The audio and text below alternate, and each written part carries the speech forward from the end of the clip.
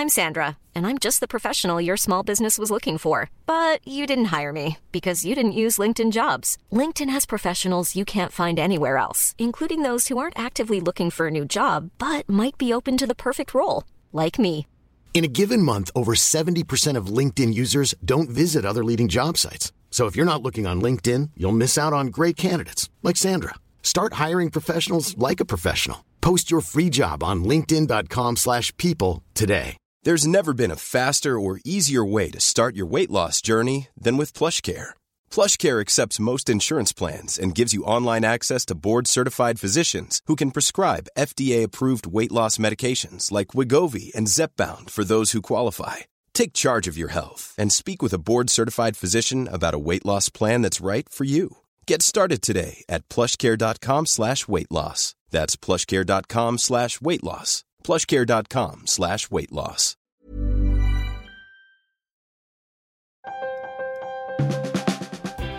Welcome to the Trampoline Hall podcast. I'm your host, Misha Globerman. Trampoline Hall is a lecture series that takes place in a bar. It's usually in Toronto, sometimes in other cities. People give lectures on all kinds of subjects, with the one restriction being that they cannot speak on subjects on which they are professionally expert. It cannot be their job to know the thing. After each lecture, we take questions from the audience. This is the Trampoline Hall podcast, and it is coming to you in short seasons right now. We're doing a 6-week run of one episode per week, and we're now about midway through that season. This season, all the lectures were chosen by Margot Williamson. She went through the extensive Trampoline Hall archives and chose these lectures for you. If you like the podcast and you're in Toronto, you should come check out the live show. Join our email list to find out more about that. I think that's all you need to know for now. Let's get on to this episode's lecture. It may contain mature language. The topic is the stock market, and the lecturer is Beth Jansen.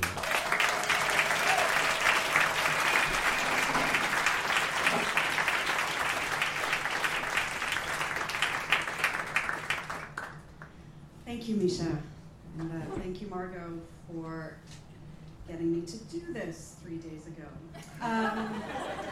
So I am going to lecture you on the stock exchange, which is something that, unlike you, I'm sure, I knew very little about until a week ago.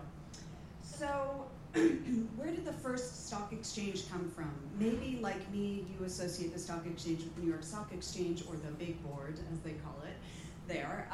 And that is the biggest one in the world, and that's the one we all associate with. But that was not the first stock exchange. The first stock exchanges came about in the 1600s when, as many of you know, Britain and France and the Netherlands all decided to pillage the New World, and so they would send ships to these far-flung places they'd never been to collect and basically take commodities and bring them back to their home countries. The problem was that these voyages were very, very expensive. You had to buy a ship or build a ship, you had to find a captain, you had to find a crew, and then you had to go there and come back, and it was an extremely fraught endeavor. So you could hit storms, you could hit pirates, there could be something happen on the ship and everyone dies of disease, and that could happen going there or coming back. So what some clever people decided to do was to create limited liability companies that would encompass many different voyages, so that you could invest in that limited liability company, and then you could get dividends at the end of the year or the period or whatever they determined it would be from all of those different voyages. So you could take a few losses and a few wins and come out good. So those were really the first modern joint stock companies. There was no stock exchange per se in existence, a place to go. So investors did their business in various coffee shops in London and Amsterdam and other places in France. So debt issues and shares for sale were written up and posted on the shop's doors or mailed as a newsletter. There was an option to transfer their shares to a third party. And the other thing is that this was new, so it was sort of thought of as sketchy business. So you got a piece of paper, and people thought, and then a secondary market grew up where you could sell those pieces of paper to people. So basically, it was a secondary market that arose for these sales of paper. People didn't really trust them. So that's where the idea of coming together in one place and writing it all down in a book came from. One of the most successful businessmen in 17th century Amsterdam was a Spanish Jew named Joseph de la Vega, who wrote a book describing all of this, which was entitled Confusion of Confusions. Yes, and then basically, if you think of the New York Stock Exchange, it was basically a legitimization of businesses in the New World. So instead of the business people in the Americas and the first peoples being the ones who gathered all of the commodities and then sold it to these foreign powers, they organized themselves and started to cut that person out of there and give them the ability to do business with themselves. So on May 17th, 1792, the first New York Stock Exchange, the New York Stock and Exchange Board was formed. It was formed by 24 stockbrokers outside of 68 Wall Street in New York City under a buttonwood tree. That comes up in all of the research because it's called the Buttonwood Agreement. So I just wanted to take a little moment to tell you about a buttonwood tree. That is basically an American sycamore tree. It can easily be distinguished from other trees by its mottled and exfoliating bark, which flakes off in great irregular masses. And if you've ever visited New York City, you have seen these trees on the sidewalk and you have thought, like me, that they're diseased, but they're not. They're just American sycamore trees. So why do they do this? Well, let me tell you. The sycamore bark lacks elasticity of the bark of some other trees, so it's incapable of stretching to accommodate the growth of the wood underneath. So the tree just sloughs it off. I thought that was very poetic. Okay, so let me tell you a little bit more about the New York Stock Exchange. So you can now license a seat on the New York Stock Exchange for $40,000 a year. It used to be much more exclusive. So prior to 2005, there were a set number of seats for sale, and there was and is a process by which you would gain a seat. These seats were a sought-after commodity as they conferred the ability to directly trade stock on the New York Stock Exchange. So, the term comes from the fact that members would sit in seats to trade. In 1868, the number of seats was fixed at 533, but this number was increased several times over the years, so that in 1953, the number of seats was set at 1,366. The Barnes family is the only known lineage to have 5 generations of New York Stock Exchange members. Winthrop H. Barnes was admitted in 1894. Richard W. P. Barnes was admitted in 1926. Richard S. Barnes was admitted in 1951. Robert H. Barnes was admitted in 1972. And Derek J. Barnes was admitted in 2003. Now, Derek J. Barnes is known on Twitter as @DJBarnes595. And his profile reads, in order of importance, father of 3, Hoboken born and raised, husband, friend, and family man, mediocre age group marathoner and triathlete, working for the man. Who says that? If he's not the man. And on November 9th, DJ Barnes595 tweeted out, #election2016 was like puking and having diarrhea at the same time and deciding which end to put in the bowl. The American aristocracy. The first woman to own a seat on the New York Stock Exchange was Muriel Faye Mickey Sieber. She joined the 1,365 male members of the exchange on December 28, 1967. She never graduated from college, and she worked her way up on Wall Street in the research department of a number of firms. She specialized in aeronautics at the time when it was not seen as a growing industry, so she was sort of given the shitty account. And she really made her name in trading at Finkel and Company by urging her clients to buy Boeing before it introduced its top-selling 737. So she did pretty well. She researched the New York Stock Exchange rules and found no legal bar to her admission. She paid $445,000 plus an initiation fee of $7,515 with cash and a bank loan backed by her stock portfolio. In 1972, however, she sold her seat for $175,000, strategically taking a $270,000 tax loss, and then bought a new seat for $180,000. With her accumulating wealth, she took flying lessons and bought fur coats and a Mercedes-Benz 350 SL. In 1975, this marked another major change for the New York Stock Exchange when fixed commissions were abolished. So before 1975, brokers had to charge a 25% commission. But this basically changed the game significantly because how cheap a commission you could offer was now a consideration, and not just the quality of analysis and research you could get. As Mickey told Forbes at the time, the research game is over. And that's it. That's New York Stock Exchange. Jeff Jansen, ladies and gentlemen. You're listening to the Trampoline Hall podcast. I'm Misha Globerman. Up next, the Q&A. Are there any questions? Life is full of what-ifs. Some awesome, like what if AI could fold your laundry? And some, well, less awesome, like what if you have unexpected medical costs? United Healthcare can help get you covered with Health Protector Guard fixed indemnity insurance plans. They supplement your primary plan to help you manage out-of-pocket costs. No deductibles, no enrollment periods, and especially no more what-ifs. Visit uh1.com to find the Health Protector Guard plan for you. Many of us have those stubborn pounds that seem impossible to lose, no matter how good we eat or how hard we work out. My solution is PlushCare.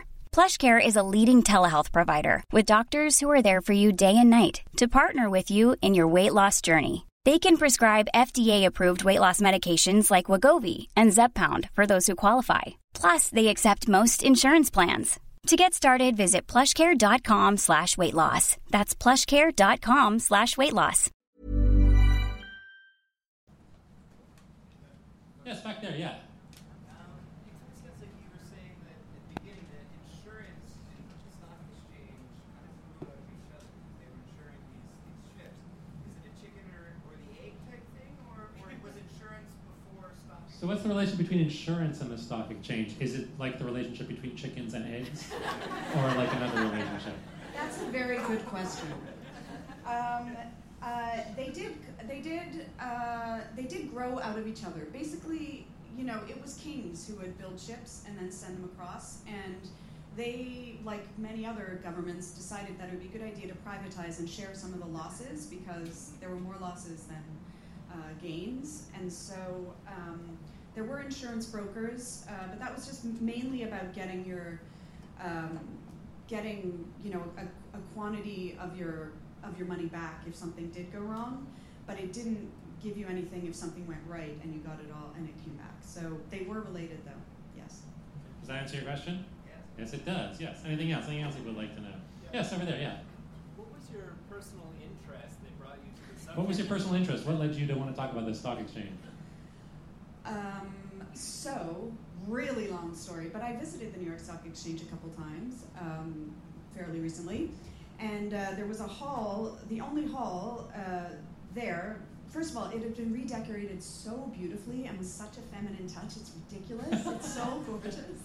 And I just was like, what happened here? So I felt like there was a bit of a feminine hand, if I can say. Anyways, there was only one place that was named after a person, and that was a hall named after this woman, Mickey Siebert Hall. It was named this year, actually. Okay, so now there's a couple of things there's so much in there I want to know. So first of all, I want to know more details of what constitutes the feminine touch with which the New York Stock Exchange Is it just like now a bunch of guys screaming at each other, but there's like a bouquet of flowers in the middle? Or We just like redid all the rooms around it, like the nicest kind of hotel that you can do, like very soft grays, nice soft pastels, but still like, aggressive dark woods and lots of brass and copper. And so you're like this, you're like, oh, I would like to know more about this. And then specifically about, what was your, I missed the name, I'm sorry, it was Mickey? Mickey Siebert. Okay, and then that Siebert room, you're like, oh, that's something. Although, Yes. But at some level, I kind of feel like your Siebert. question of like, what led you to be interested in this would lead me to think, why were you visiting the New York Stock Exchange? To be like, what made that, like, what was the, it's not on my list of like, tourist things to see in New York, like go see the Stock Exchange. I got to actually be a part of ringing the bell. What? Yeah. What? Closing bell. You got to be part of that? No, that's okay. So so how did that, what did you do? How did you become part of the ringing the closing bell?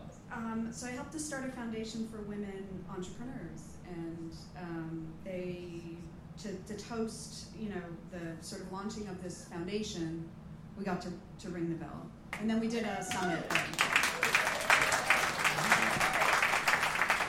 All right. Okay. Well, I'm very glad you asked that. Okay, that's amazing. Okay. Okay. Awesome. Anything else people would like to know? Yes, in the back. Yeah, over there. Yeah.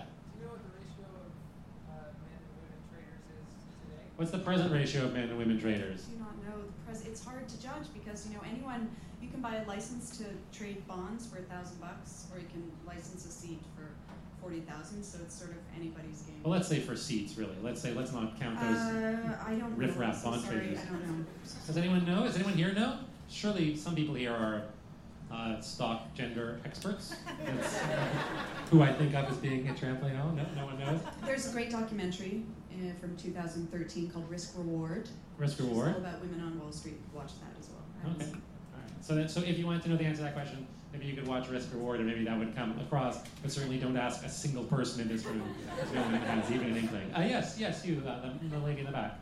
So when you rang the bell, that means that you started this initiative. So was that like sending a ship somewhere? So is ringing the bell like sending a ship somewhere because you launched the?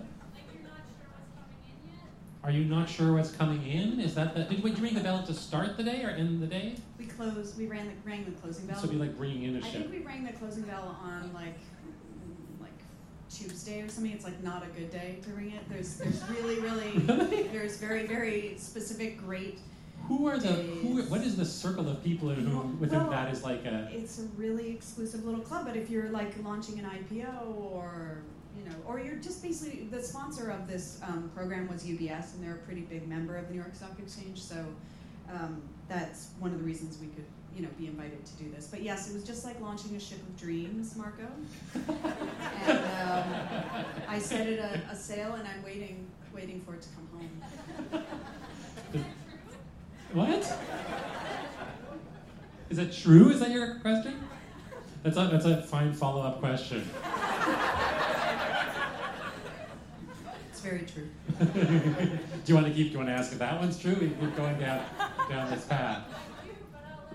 All right, Margot's skeptical, but she was skeptical. But no, you can ask more. You're the curator. You can ask whatever you want. Like, it was a serious question, sort of. Like, does it actually reflect the origins in that way? Like, do you sort of wait? Does that mean investors, and that sort of means that they're waiting to, like, is it a sort of a long journey till something happens with that? You mean like in terms of just the origins of the bell itself? No, in terms of. Oh, you mean no? It's going back to Beth. Like, does it feel like? Yeah, I guess where does it fit in with like the journey with the organization that you're doing? Does it feel like, oh, that was like the moment where you cast that organization out into the world in some sort of big way? Is that what you're? Yes, and I am trying with all my heart to let go of this modern obsession with quarterly returns, which we have now, which you guys probably know all about, which is that every quarter, every 3 months, sorry.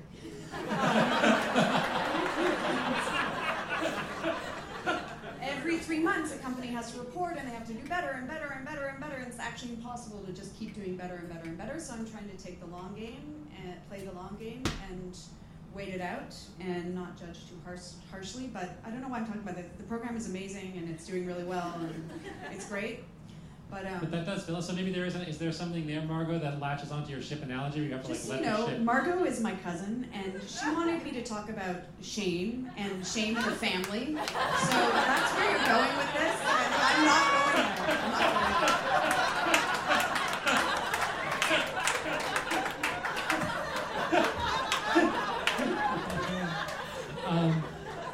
That said, if anyone else is related to Beth in any other way would like to ask her a difficult question, now is your time.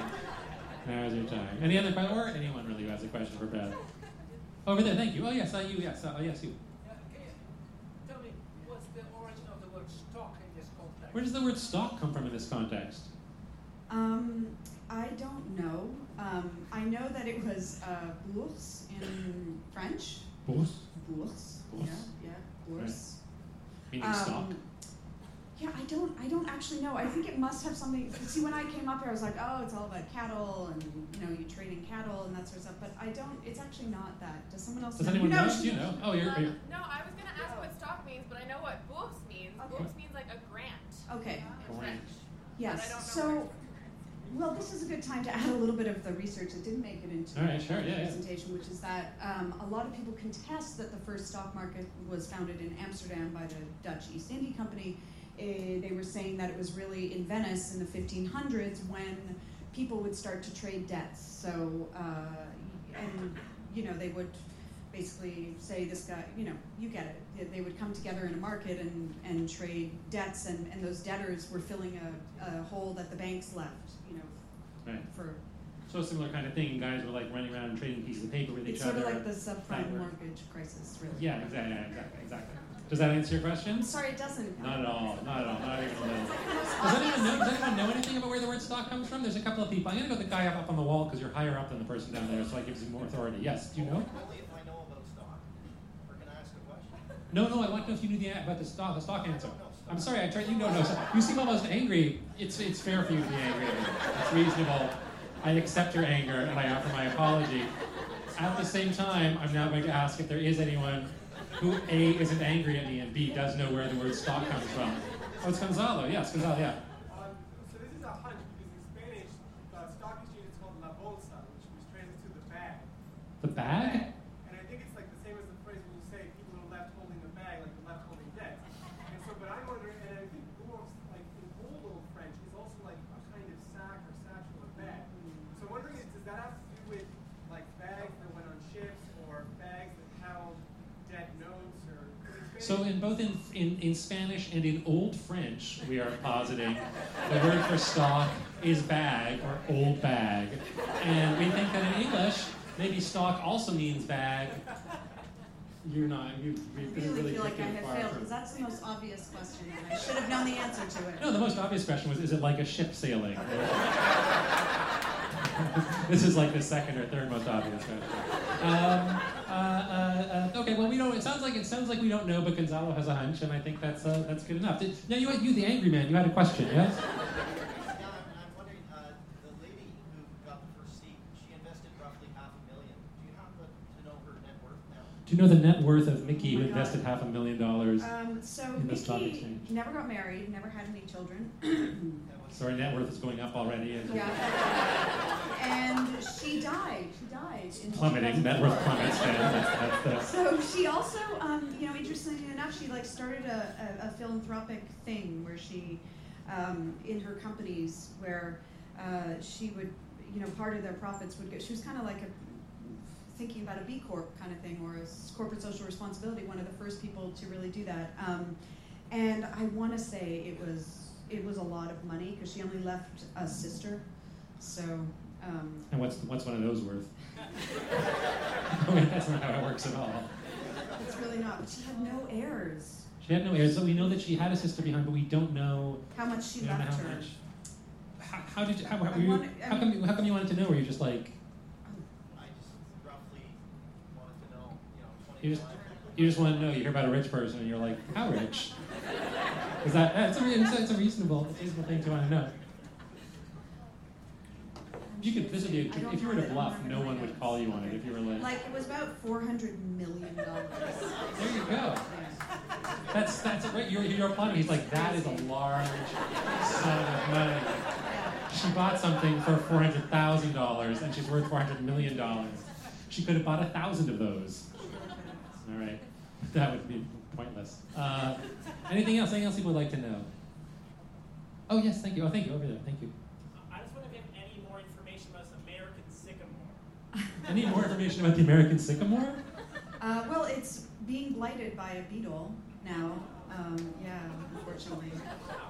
So, and people in New York City are freaking out about that. But it really looks like it's dying, and this was a big revelation, probably the biggest revelation for me in doing this research. I was like, oh, those trees aren't dying. Those are sycamore trees. They're supposed to do that. But now they're doing it. No, they are dying. They look like they're dying. Yeah. They are dying, but not because they look like. Yeah, and the oldest one is in North Virginia, West Virginia. Jesus Christ, there is no West Virginia. West Virginia. All right. So does that tell you some of the things you wanted to know? Stock? Oh, we have an answer on the stock question? Yes. All right. Someone's obviously gone to the reference library, asked the librarian, and come back to yes. Google, and I think you might be disappointed. It says the original stock market in 14th century was a fish and meat market in the city of London, on or near the later site of Mansion House, so called perhaps because it occupied the site of the former stocks. Of a former what? Just what do they mean? A former stocks? What does that mean? A former stocks? I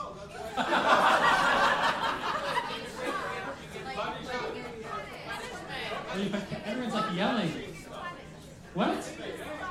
Oh, you are quite certain it was where you keep cattle, but you're like, oh no, like the stocks, like the. Well, and it's also. People are screaming lock, stock, and barrel. But what do any of those things mean in lock, stock, and barrel? We are so ignorant. We've learned today that we don't know what the word stock means at all. What? We can make it up right now. You think it's up for debate right now? What the word stock means? This is the moment where the language has come loose and we can refasten it. If you want to take that stab. No, I don't. I can tell you that I can refer you to another little factoid, which is that the first New York Stock Exchange was actually in a coffee house in New York City at the corner of Water and Wall Street, and it was called the Tantoon Coffee House. And that, I do know the meaning of that. That's a very, very, it was a very old way of, it was like a Ponzi scheme sort of, tontine. Yeah. It was an investment plan for raising capital devised in the 17th century. And it was a group annuity and a lottery. So basically you would, a subscriber would agree to pay a sum. You're nodding at me like you know what this is. I do, because it's go on. I do, but I think I do. But as you describe it, I realize I'm wronger and wronger with each detail you give me, so I'm nodding less fervently. So basically you subscribe and you pay into it, and then after that you receive an annuities, like money working for you. But as the members of the group died, then their shares would devolve into other participants, so the value of each annuity would increase. And on the death of the last member, the scheme is wound up. And this became a huge corrupt thing because people would gives you a strong incentive to kill the other people. Right, they were gaming the system, so it became increasingly common for people to buy tontine shares for young children, especially girls at around the age of 5, since girls lived longer than boys, and by which age they were at less risk of dying of infant mortality. So, as a result, they were eventually abandoned, and by the mid-1850s, they've been replaced by other investment vehicles like penny policies. But it was a big scandal. Do you feel that was a shift for the better from the tontine to the modern penny policy? To the modern, just the modern stock exchange? Yes. Maybe we'll end on that positive note. Ladies and gentlemen, Beth Jansen, ladies and gentlemen.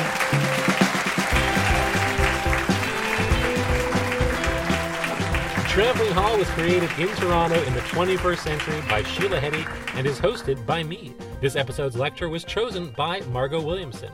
The podcast is produced by Josh Block. Our theme music was composed by Matt Smith. Kate Barse is our coordinating producer, and our podcast intern is Quentin Bradshaw. You can subscribe to the podcast on iTunes or your favorite podcast app. You can also find us on Twitter and Facebook. If you enjoyed the podcast, it really helps us out if you leave a rating or positive review on iTunes. Thanks. I'm Misha Globerman. Thanks for listening.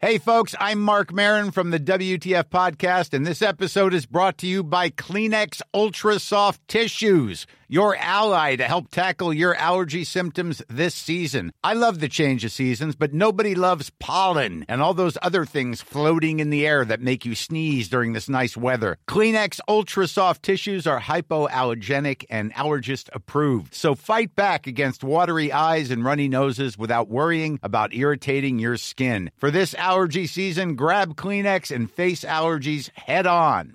Even when we're on a budget, we still deserve nice things. Quince is a place to scoop up stunning high-end goods for 50 to 80% less than similar brands.